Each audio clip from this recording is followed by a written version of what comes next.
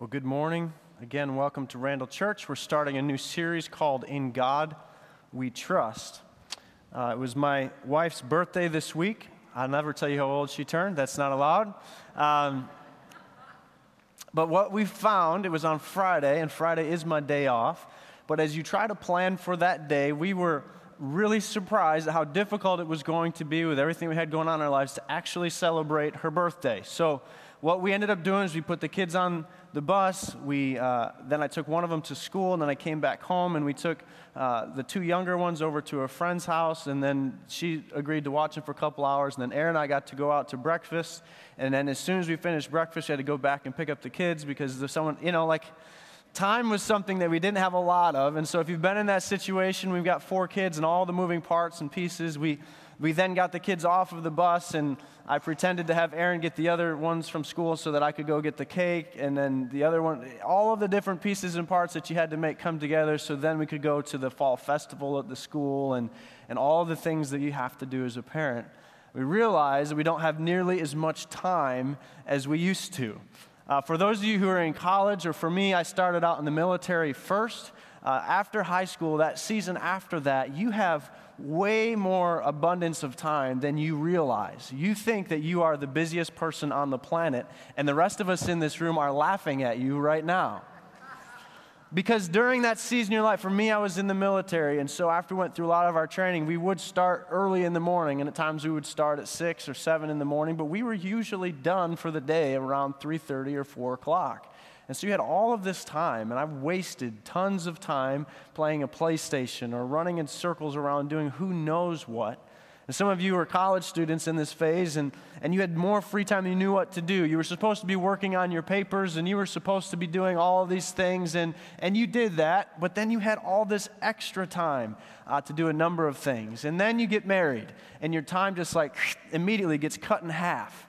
And all of a sudden, you only have 12 hours a day when you used to have 24 hours a day. And then you start to have kids, and you start to have a job, and it all starts to infringe on your time. I wish someone during that season, and there was a few, and I probably wasn't listening as well as I could, that would come alongside of me and say, you have a wealth of time, and maybe you could use it a little bit better. Maybe you could be using this time better. You should be organizing yourself in a way so your time is being used well. We're talking today about having a wealth of time. That may be one of the things that you have. There's a lot of things that maybe we have a wealth of. Maybe if you're younger, you have a wealth of energy. You just have energy to do a lot. We just helped someone move in yesterday here at the church, and the young guys, man, they had some energy. And as if I'm not one of the young guys, hopefully I still am. But they had even more energy just to keep going up and down the stairs and carrying this and carrying that. And Ian, he picked up everything imaginable and just carried it. And you're all right, well, do it again. And and he would do it again, which is fantastic. So you've got this wealth of energy. In this room and in a lot of churches, we have a wealth of wisdom. Many of you, you've lived life and you've been married for 50 years. And there's those in this room who have been married for 5 years, and they need you to take them and grab them by the hand and say, hey, we need to do lunch some Sunday after church because, I'm 5 years in, or my wife and I, we're 15 years in, and how do you make it another 45? How do you get through that? How do you go through that? And there's this wealth of wisdom that you need to get through. Because you could just hold on financially, just like financial wealth. You can just hold on to it and never give it away. We as a church, or those of you who have grown up in the church, you can have a wealth of understanding of God's word, and you just hoard it and hold it to yourself. You never give it away. You never realize what it means to actually pour that into the next generation and see what holding on to your relationship with God and never giving it away to someone else, you're wasting it when it could be used for other people and in His glory. This morning in our DNA sessions, that's our membership class, we were talking about the power that comes. We had a room of about 12 people just sharing our grace story of how that connects and how exciting that gets. You say, well, that's how you're living out your faith in your context, and how exciting is that to see that? That makes me want to go do that as well. But there's something about living in a civilized, industrialized culture that compromises our rational thought. It's easier for us to get our priorities all out of whack when they revolve around the tangible things that we all of a sudden we're no longer worried about survival, where our next meal is coming from or where the roof over our head is. Now we start to get really caught up into some of these other things. Financially, the richer you get, the richer I get, the more your priorities begin to separate from actual needs. When all of our basic requirements are met, we simply then turn that desire, that hunger towards changing and progressing, and we turn it on to things that we want now rather than the things that we need. Everyone's heard the statistics about what it's like to come to the U.S., to live in America if you live somewhere else. Refugees talk about it. People who immigrate here will talk about it and say, you know what? It's like winning the lottery if you are here in the United States. We never really feel like this because the rich person is always someone else. It's always someone who has more than we do. It's all relative. Gallup just did a poll recently about quantifying wealth. People who make $50,000 a year believe that rich people make at least $100,000. You would guess, and you probably see this coming, if you poll the people who make $100,000 a year, they figure the rich people are those who make $200,000 a year, and the $200,000, $400,000. And statistically, it's not just me saying that. That's actually the way that those reports work. When they answer those questions, they say, well, yeah, I only make $200,000 a year. If I made $400,000, then I would be rich. Andy Stanley writes this: rich is the other guy. Rich is that other family. Rich isn't just having extra. Rich is having as much extra as the person who has more extra than you do. Rich is having more than you currently have. In other words, people who are rich almost never feel healthy, just like those who have anorexia never understand the value of a meal, because they just don't understand what they have. But let's be honest. My hunch is you're a lot richer than you realize. It just doesn't feel like it. And so what we're going to do this week and in this series is talk about actually how to be rich. Not how to get rich, but how to be rich. So maybe you don't feel this morning that you've crossed that imaginary line, whatever that line is, and if you cross that line tomorrow you will be rich, but today you're a pauper. But tomorrow maybe you'll be rich. But whenever you cross that line, wherever that line is, you ought to know how to live like you are rich. And we're going to talk about that today, because living like you're rich is understanding that the value does not come from you. Let me go a little further with this. In the U.S., the annual income, if I told you you were going to get a new job and sign up for this new job and you'll give you a salary of $37,000 a year, just go in the back, sign up, and it's yours, not many of you would actually get out of your seats to do that. Chances are you wouldn't be interested. It would represent a pay cut for most Americans. But for 97% of the world's population, $37,000 a year would be a significant increase. In fact, here in the U.S., $16,000 is the poverty line. If you make $16,000 and less, that's the poverty line. You are still in the top 10% globally of what people make at the poverty level here in the United States. If you make $37,000 a year and you're in the top of that wage earners in the world, you are rich. Let's bring it closer to home. In this zip code where our church is located, 14221, the estimated median household income in 2013 is $73,647. That's 2.5 times what globally we've already established is to be rich. 2.5 times that. So the rich people, we are 2.5 times past that. The new construction permits here in Amherst, in this area, in 2012, there was 55 buildings, residential homes that were built in 2005, and those permits averaged $282,800 for the homes that were built in 2012. 2013, 82 buildings, so now you're getting up to 6 or 8 homes a month that are being built. The average cost of each of those homes was $304,900. In 2014, there was 84 buildings, houses that were built. The average cost of each of those buildings was $343,600. We are rich. And before you feel me pointing a finger at you or anything like that, I'm going to remind you, as many of you know, your 3 pastors here on staff live in this area. So your pastoral staff, we are loaded, all right? We live here. We've bought houses here. We moved Mario in last month. We moved Brian in yesterday. We live here. We are part of the problem, if you will. We are rich. Think about the problems that you deal with. Bad cell phone coverage. That's a rich people problem. Can't decide where you're going to go on your vacation. It's a rich people problem. Your computer crashed. You have slow internet. You have car troubles. You have flight delays. Amazon took more than 3 days to get your product to your house. This is a rich people problem. This summer, if you remember, there was a water main that broke, and we had to boil our water for 2 or 3 days. Remember that? Some of you a little bit longer. That watering ban, next time we have something like that, just remember that most people on this planet, mostly women, carry jugs of water on their heads for hundreds of yards just so that they can make a meal for their family. We are rich. Now, we're in this series we're beginning today, this In God We Trust series, and it is printed on our money just the way that you saw there at the beginning. And before we get too far down that road, we need to realize that even in 2000, as it talked about in the opening credits there, in 2000 when it was voted again for In God We Trust, part of the debate and part of the discussion was, wait a minute, this is not actually God that we trust. It's a non-religious version of In God We Trust, and that was written into the legislation that kept that on our coinage. A non-religious version of In God We Trust for patriotism only, so that everyone could be included when we say In God We Trust. But that doesn't mean that you and I have to live that way. That doesn't mean that you and I can't look at the dollar bill and look at that and say, you know what, in God we trust, so I'm going to use this dollar the way that God has taught me to use it.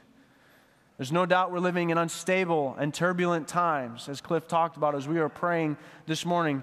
There are some difficult things that we wrestle with when we see these debates and we see the election going back and forth, and you see all these awful things that are being said. And when you hear Trump, when he says, I was only given $1 million to start my first company, and then I bootstrapped it from there. And the rest of us are rolling our eyes. Are you kidding me? This is, when we talk about being rich, this is a whole different level. When we see the Clinton Foundation and how much that they get when they speak publicly, the amount of money that is handed to them for that, it's ridiculous. But before we start pointing fingers, before we get to a point where we say, well, they're in a different category, they need to do something different, if we are going to come with the approach of in God we trust, then we need to have a different perspective.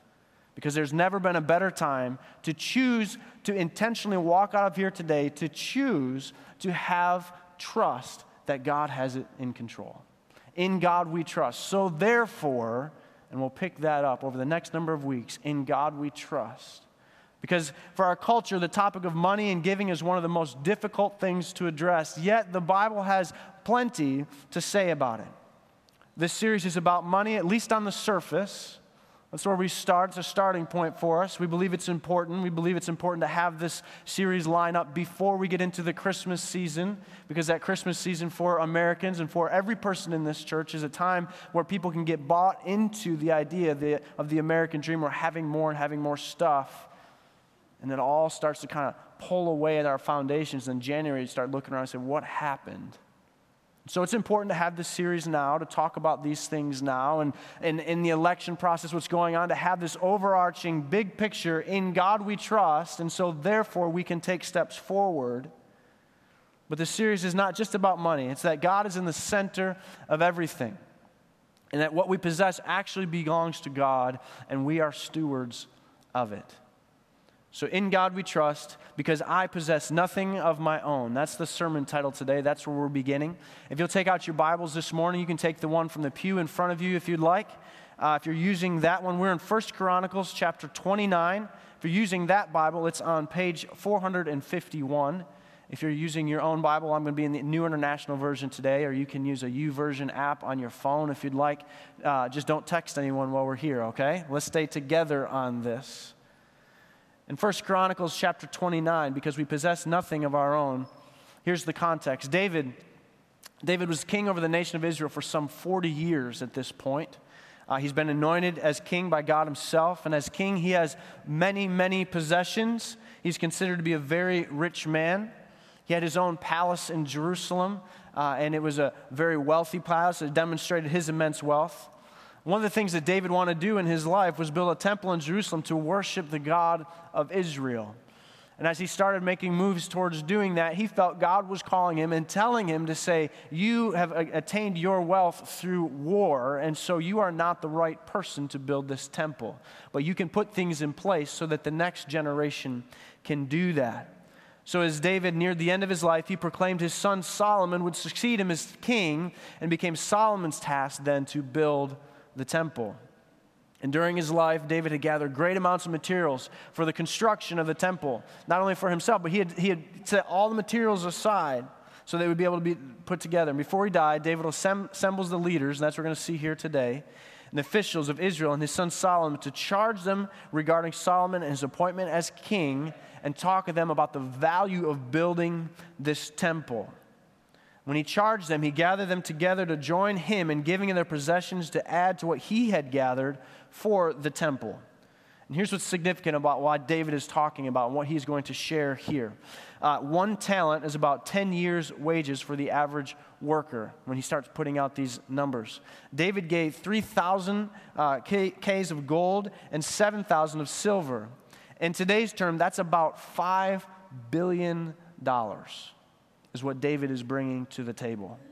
Some scholars say that this is not this was probably his entire personal treasury.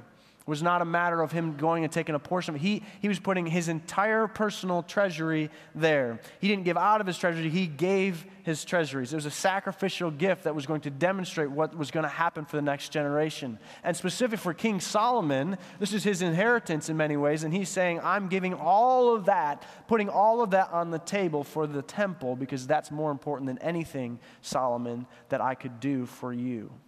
So, for a fill-in this morning, if you're using those little sheets of paper, those inserts that are in your bulletins this morning, our first fill-in is what people notice. What people notice. We're in 1 Chronicles 29, verse 6. What people notice, and this is generosity gets people's attention. Generosity gets people's attention. Let me explain. Verse 6, chapter 29, verse 6.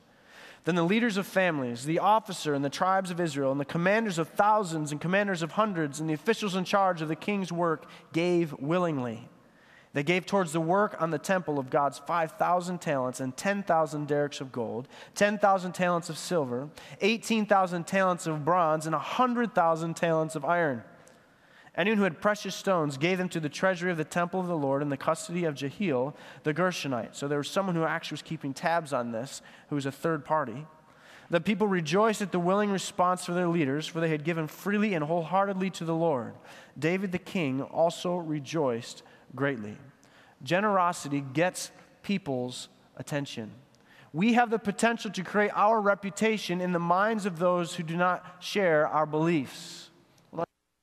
If I could magically have the power in this zip code, in this region of Western New York, if I could magically have the power to change everyone's perception of Randall Church or the Church of Western New York, of what a Christ follower looks like, it would have to be based on generosity rather than theology.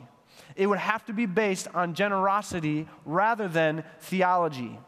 The people in the area, the ones with a bad attitude towards the church, or those particularly with a bad attitude towards the Church of Western New York because they have interacted in a negative way, perhaps with one of our churches in Western New York. Or maybe they have a bad attitude towards Christianity.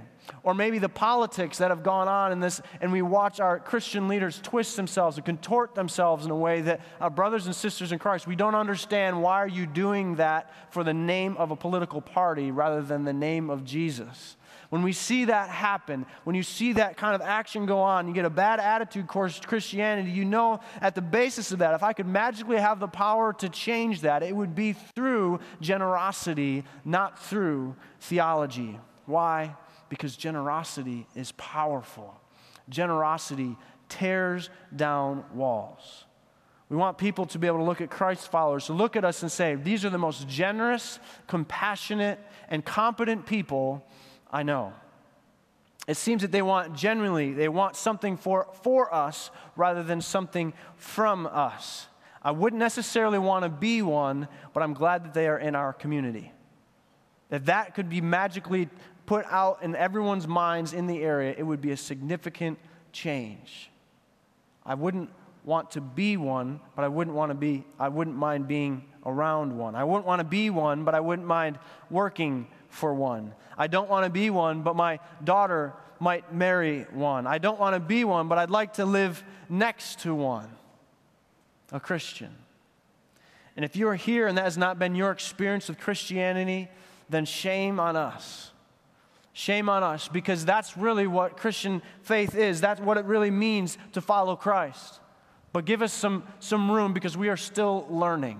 We're still learning what it means to be a follower of Christ. And we mess up and we screw it up. But at the end of the day, this is what a follower of Christ really would look like. Because generosity tears down walls. And no strings attached. Generosity is central to the gospel of Jesus Christ. For God so loved the world that he gave. It's central to all that we do. What do people notice? Generosity gets people's attention. The second fill-in for you today, the hidden reality. The hidden reality.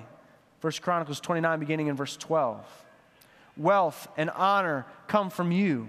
You are the ruler of all things. In your hands are strength and power to exalt and give strength to all. Now, our God, we give you thanks and praise your glorious name. But who am I? Who are my people that we would be able to give as generously as this? Everything comes from you, and we have given you only what comes from your hand. It says, who are we that we could possibly give in this way? How could we possibly do this in our own strength? And he says, we are nobody. It all comes from you. Just a few months into the Civil War, there was a sobering reality that started to set in that was dampening the American psyche. Really what was going on, America had been founded on these strong convictions that fighting for your beliefs was noble and it was meaningful. But with only a few months and the battles that had ensued, realized that this was a tremendous cost. This battle, this war, this civil war between the North and the South was going to have tremendous price that was going to have to be paid in order to settle this conflict. For President Abraham Lincoln, he was going to have to look at things. His responsibility of all this was obvious. The Southern leaders, the South, had taken basically half of the country away, and it was his responsibility, because of the great cost that put on the nation, it was his responsibility to go and get them and bring them back, essentially. To accomplish this task, he began putting together an army of capable leaders. To command this army, he chose one, General George B. McClellan. By the way, McClellan showed an amazing skill along the way for making and taking a normal American and making them into a soldier. And it was really inspirational the way that he could bring normal guys together and train them and develop them into this army. The massive army of the Potomac was training for battle in the Virginia countryside, and spectators would come and watch in awe and wonder at what was going on, at the spectacle of really what was being developed as the greatest army, the greatest fighting force on the planet. In fact, after one public watching, it's almost like preseason for football, where the public was allowed to come in, which is absolutely absurd to me in a time of war. But the public watching, they were able to come in, and Julia Ward Howe was so inspired that she wrote the words to the battle hymn of the Republic by what she saw there with McClellan's army. That's how impressive he was. The North had been defeated at the Battle of Bull Run under the leadership of General McClellan's predecessor, and now it looked like they had regrouped. And it looked like under his leadership, it appeared they were finally ready to bring a quick conclusion to this civil war. But General McClellan waited, and he waited. His advisors started to begin to argue with him, and there was even a civil war within his own leadership structure, that they were fighting with him about the fact that he was not going into battle. General McClellan, at first it seemed like he was really poisoning himself, because he would talk about it, and he said, every man in this army matters, and if we lose their life, I'm not going to waste life inappropriately.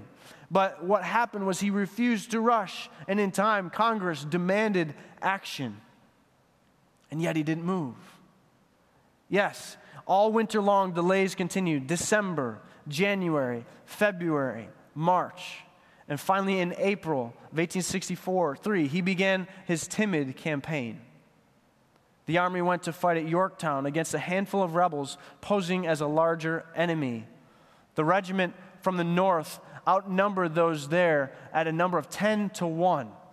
But the rebels, instead of fighting with normal practice, they actually took logs and they cut them into pieces and painted them black and put them all along the top. It looked like there was cannons aimed out. They faked him out. They made him look foolish because he had no idea what to do. And he withdrew, and he did this multiple times in battle because he said that he was preserving his army to fight another day, to fight next time and have a better day the next day. The last straw came at Antietam. It could have easily been a rout for McClellan's army, and except that when they went to battle, he continually would draw back a fourth of the troops at different times so that them restructure. And what happened was not only did they restructure, but the Confederate army was able to continue wave after wave after wave to withstand the Northern army. It resulted in the bloodiest day of the war. Lincoln determined that he was going to make a visit at this point to those who were encamped near Antietam. He walked with the Illinois Secretary of State. "Mr. Hatch," he said. "Hatch, what is this?" "Mr. Lincoln," was the response, "this is the Army of the Potomac." Lincoln replied, "No, Hatch, no. This is General McClellan's bodyguard."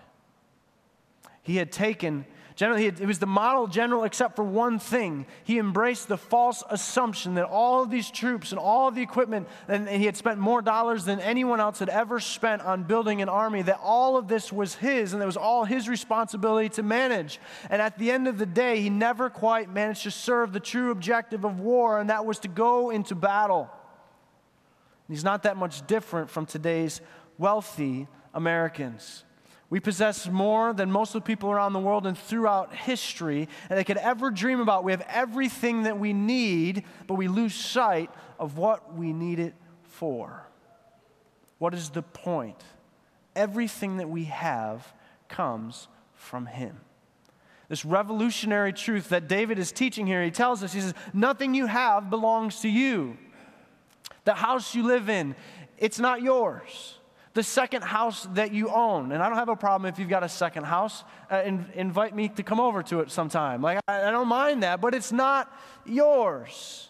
Those talents are not yours. Nothing you have belongs to you. And you say, I worked for this stuff. Great. The skills, the talents that you have, the employment that you were able to acquire, how did you get them? The air that you breathe, the health that you enjoyed, where did you get that? Do you really think that if you were born as a homeless kid in Ethiopia with HIV/AIDS, that you would be in the same spot that you are in right now? Absolutely not. It all comes from God. Nothing you have belongs to you. Not a penny you have, not a thing you truly own belongs to you. God allows us to hold on to some of these possessions. In doing so, He places us in stewardship responsibility. In modern day, that term is called a fiduciary responsibility. Many of you know this, but a modern day fiduciary includes, for example, an executor of a will, or a trustee of a trust, or directors of a corporation. These fiduciaries are held at a high responsibility. The decisions that they make, the moves that they make, is in responsibility to those who have been entrusted to them. And they are held to confidently and prudently, with good faith and with loyalty. It is their charge to do the job of those who actually own the company or who actually have put them in that place to do the trust. And our responsibility is to God. And if we treat possessions in this way, if we understand that we hold God's possession in trust for Him and for what He uses, then these possessions are to serve Him and not ourselves. And then we serve Him, and it totally excludes serving self with them. It changes the game. What do people notice? Generosity gets people's attention. What is the hidden reality? I possess nothing on my own. What is the most valuable thing on earth? What's the most valuable thing on earth that the next generation would know and follow God? David in verse 18 says this, Lord, the God of our fathers, of Abraham, Isaac, and Israel, keep these desires and thoughts in the hearts of your people forever, and keep their hearts loyal to you. And give my son Solomon the wholehearted devotion to keep your commands, statutes, and decrees, and do everything to build the palace structure for which I have provided. What are you doing with your life that will last forever? The most valuable thing on earth is the next generation coming to know Jesus Christ. That's it. That is the most valuable thing that we could do. You've heard me say it here before. There's a heritage of faith here, but it is for the next generation. Bonhoeffer talks about the fact that God has given us children, and our full responsibility is to give God back to those children. It's our full responsibility. David, as he approaches death, calls before them his own son Solomon. He says, look at your children. This is the most important thing you could do. This is the most valuable thing on the earth. There's something about being a dad, and hopefully I have more years to come. I hope that I'm not on my deathbed here, but I want to be able to pour myself into my kids so that next generation would know and love Jesus. And you may not have kids, and you're not here this morning, and you've walked a different line, and you don't have kids either in this room or you don't have kids at all. We've got a bunch of them downstairs. You can pour yourself into them. Pour yourself into the next generation. Why? Because eternity is forever. This little narrow time that we call life, just a blip on the map. We stand before God, and the most important thing that we do, the most important thing that a person at any moment can do is to bring someone else with them to Jesus. That is the most valuable thing on the earth. If we can start thinking about our lives, and if you would think about your lives in the perspective of eternity, I think you would say, I want to spend all of my resources, my time, my talent, and my treasure on things that are related to the kingdom of God rather than this world that I live in, or what's happening in my neighborhood or my street or my address. I want to invest in things of God. So as we're bringing it to a close, I want you to answer this question. How much money would you need to secure your future against all imaginable eventualities? How much money would you need to secure your future against anything that might come up? How much would that take? And the answer is most likely this: more than you currently have. This is always the answer. Why? Because what happens is something called hope migration. Hope starts to move at, well, I just need a little bit more. I need to go a little bit farther with that, or I need to be able to assemble myself a little bit better. You know, in the United States, it's documented, not with believers, this is across the board. When people do their taxes, if you make $50,000 a year, across the board, people give 5 to 8% as charitable contributions. 5 to 8% at $50,000. When you get up towards $200,000, that percentage drops to less than 1%. And as the income gets higher, the percentage gets smaller and smaller and smaller. The dollar amount goes up because there's so much more to be had. But this idea that we will one day be in a spot where we can do more is foolishness. It's foolishness. Wealth can become a wedge between you and God. When we close our hands so tight around wealth and we wonder if we could become a terribly rich person so then we could give it away, it never happens.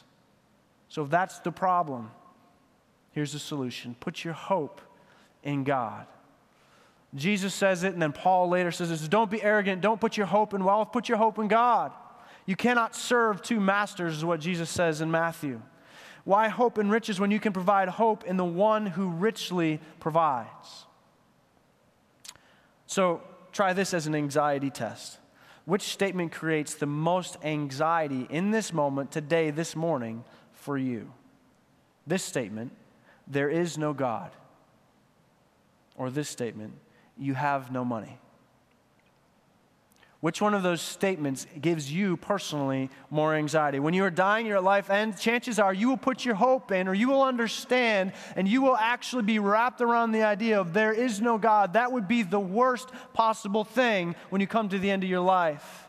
And I hope that you get to a point that you're not going to get to that where you're saying, well, when I'm there, then I will put my hope in God. But why not put your hope in Him in the middle of your life, today, when you still have control over what happens next?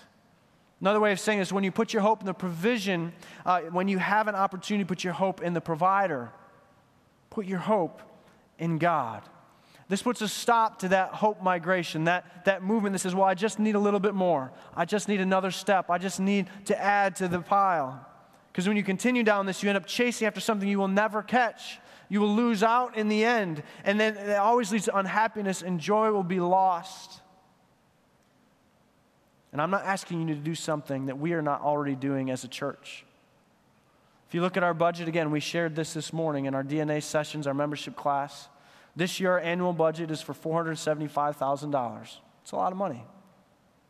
In that, 30% of every budgeted dollar that comes in, when you put a dollar in, 30% of that leaves this building and goes out of here.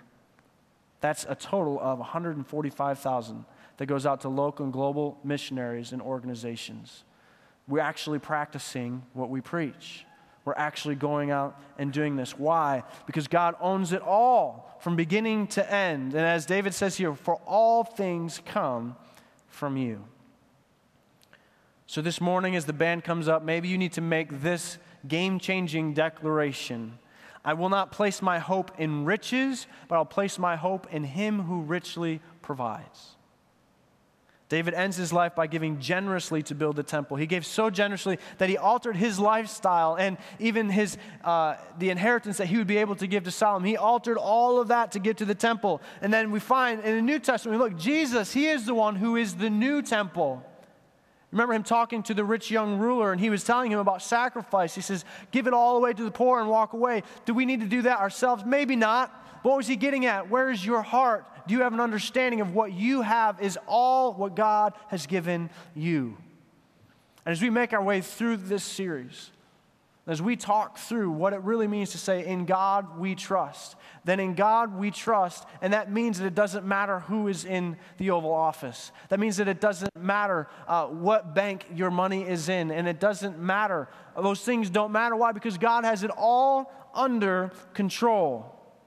If the people were moved to sacrifice greatly by the example that David, their king, had made, how much more should we be moved by the example that Jesus Christ made, that God the Father, through His Son Jesus Christ, and the sacrifice and the gift that He made? It's a familiar verse, but it brings it all together for us this morning. Because the world is passing away and eternity matters, and one day everyone would stand before God. And John 3:16 says, for God so loved the world that He gave His only Son, that who would ever believe in Him should not perish, but have everlasting life. That's what He did for you and for me. And if you're here this morning, I do pray that generosity would get your attention. If you have not decided to follow Christ yet, I pray that you would see people around you, that this would be a church around you that gives with open hands, that says, it's all God's. Look what He did for me. It's the least that I could do to be able to impact and change this zip code that we live in. It's the least that we could do for Western New York to look a little bit better because Randall Church is here. That's the least that we could do, and I pray that that gets your attention. If you're part of this congregation, I pray that that excites you, that we would be a church that would do that. And we would be people that sit next to each other in the aisles and say, you know what? I'm going to do more, to give more away as much as I possibly can, because when I do that, people can see the very hand of God, because God so loved that He gave.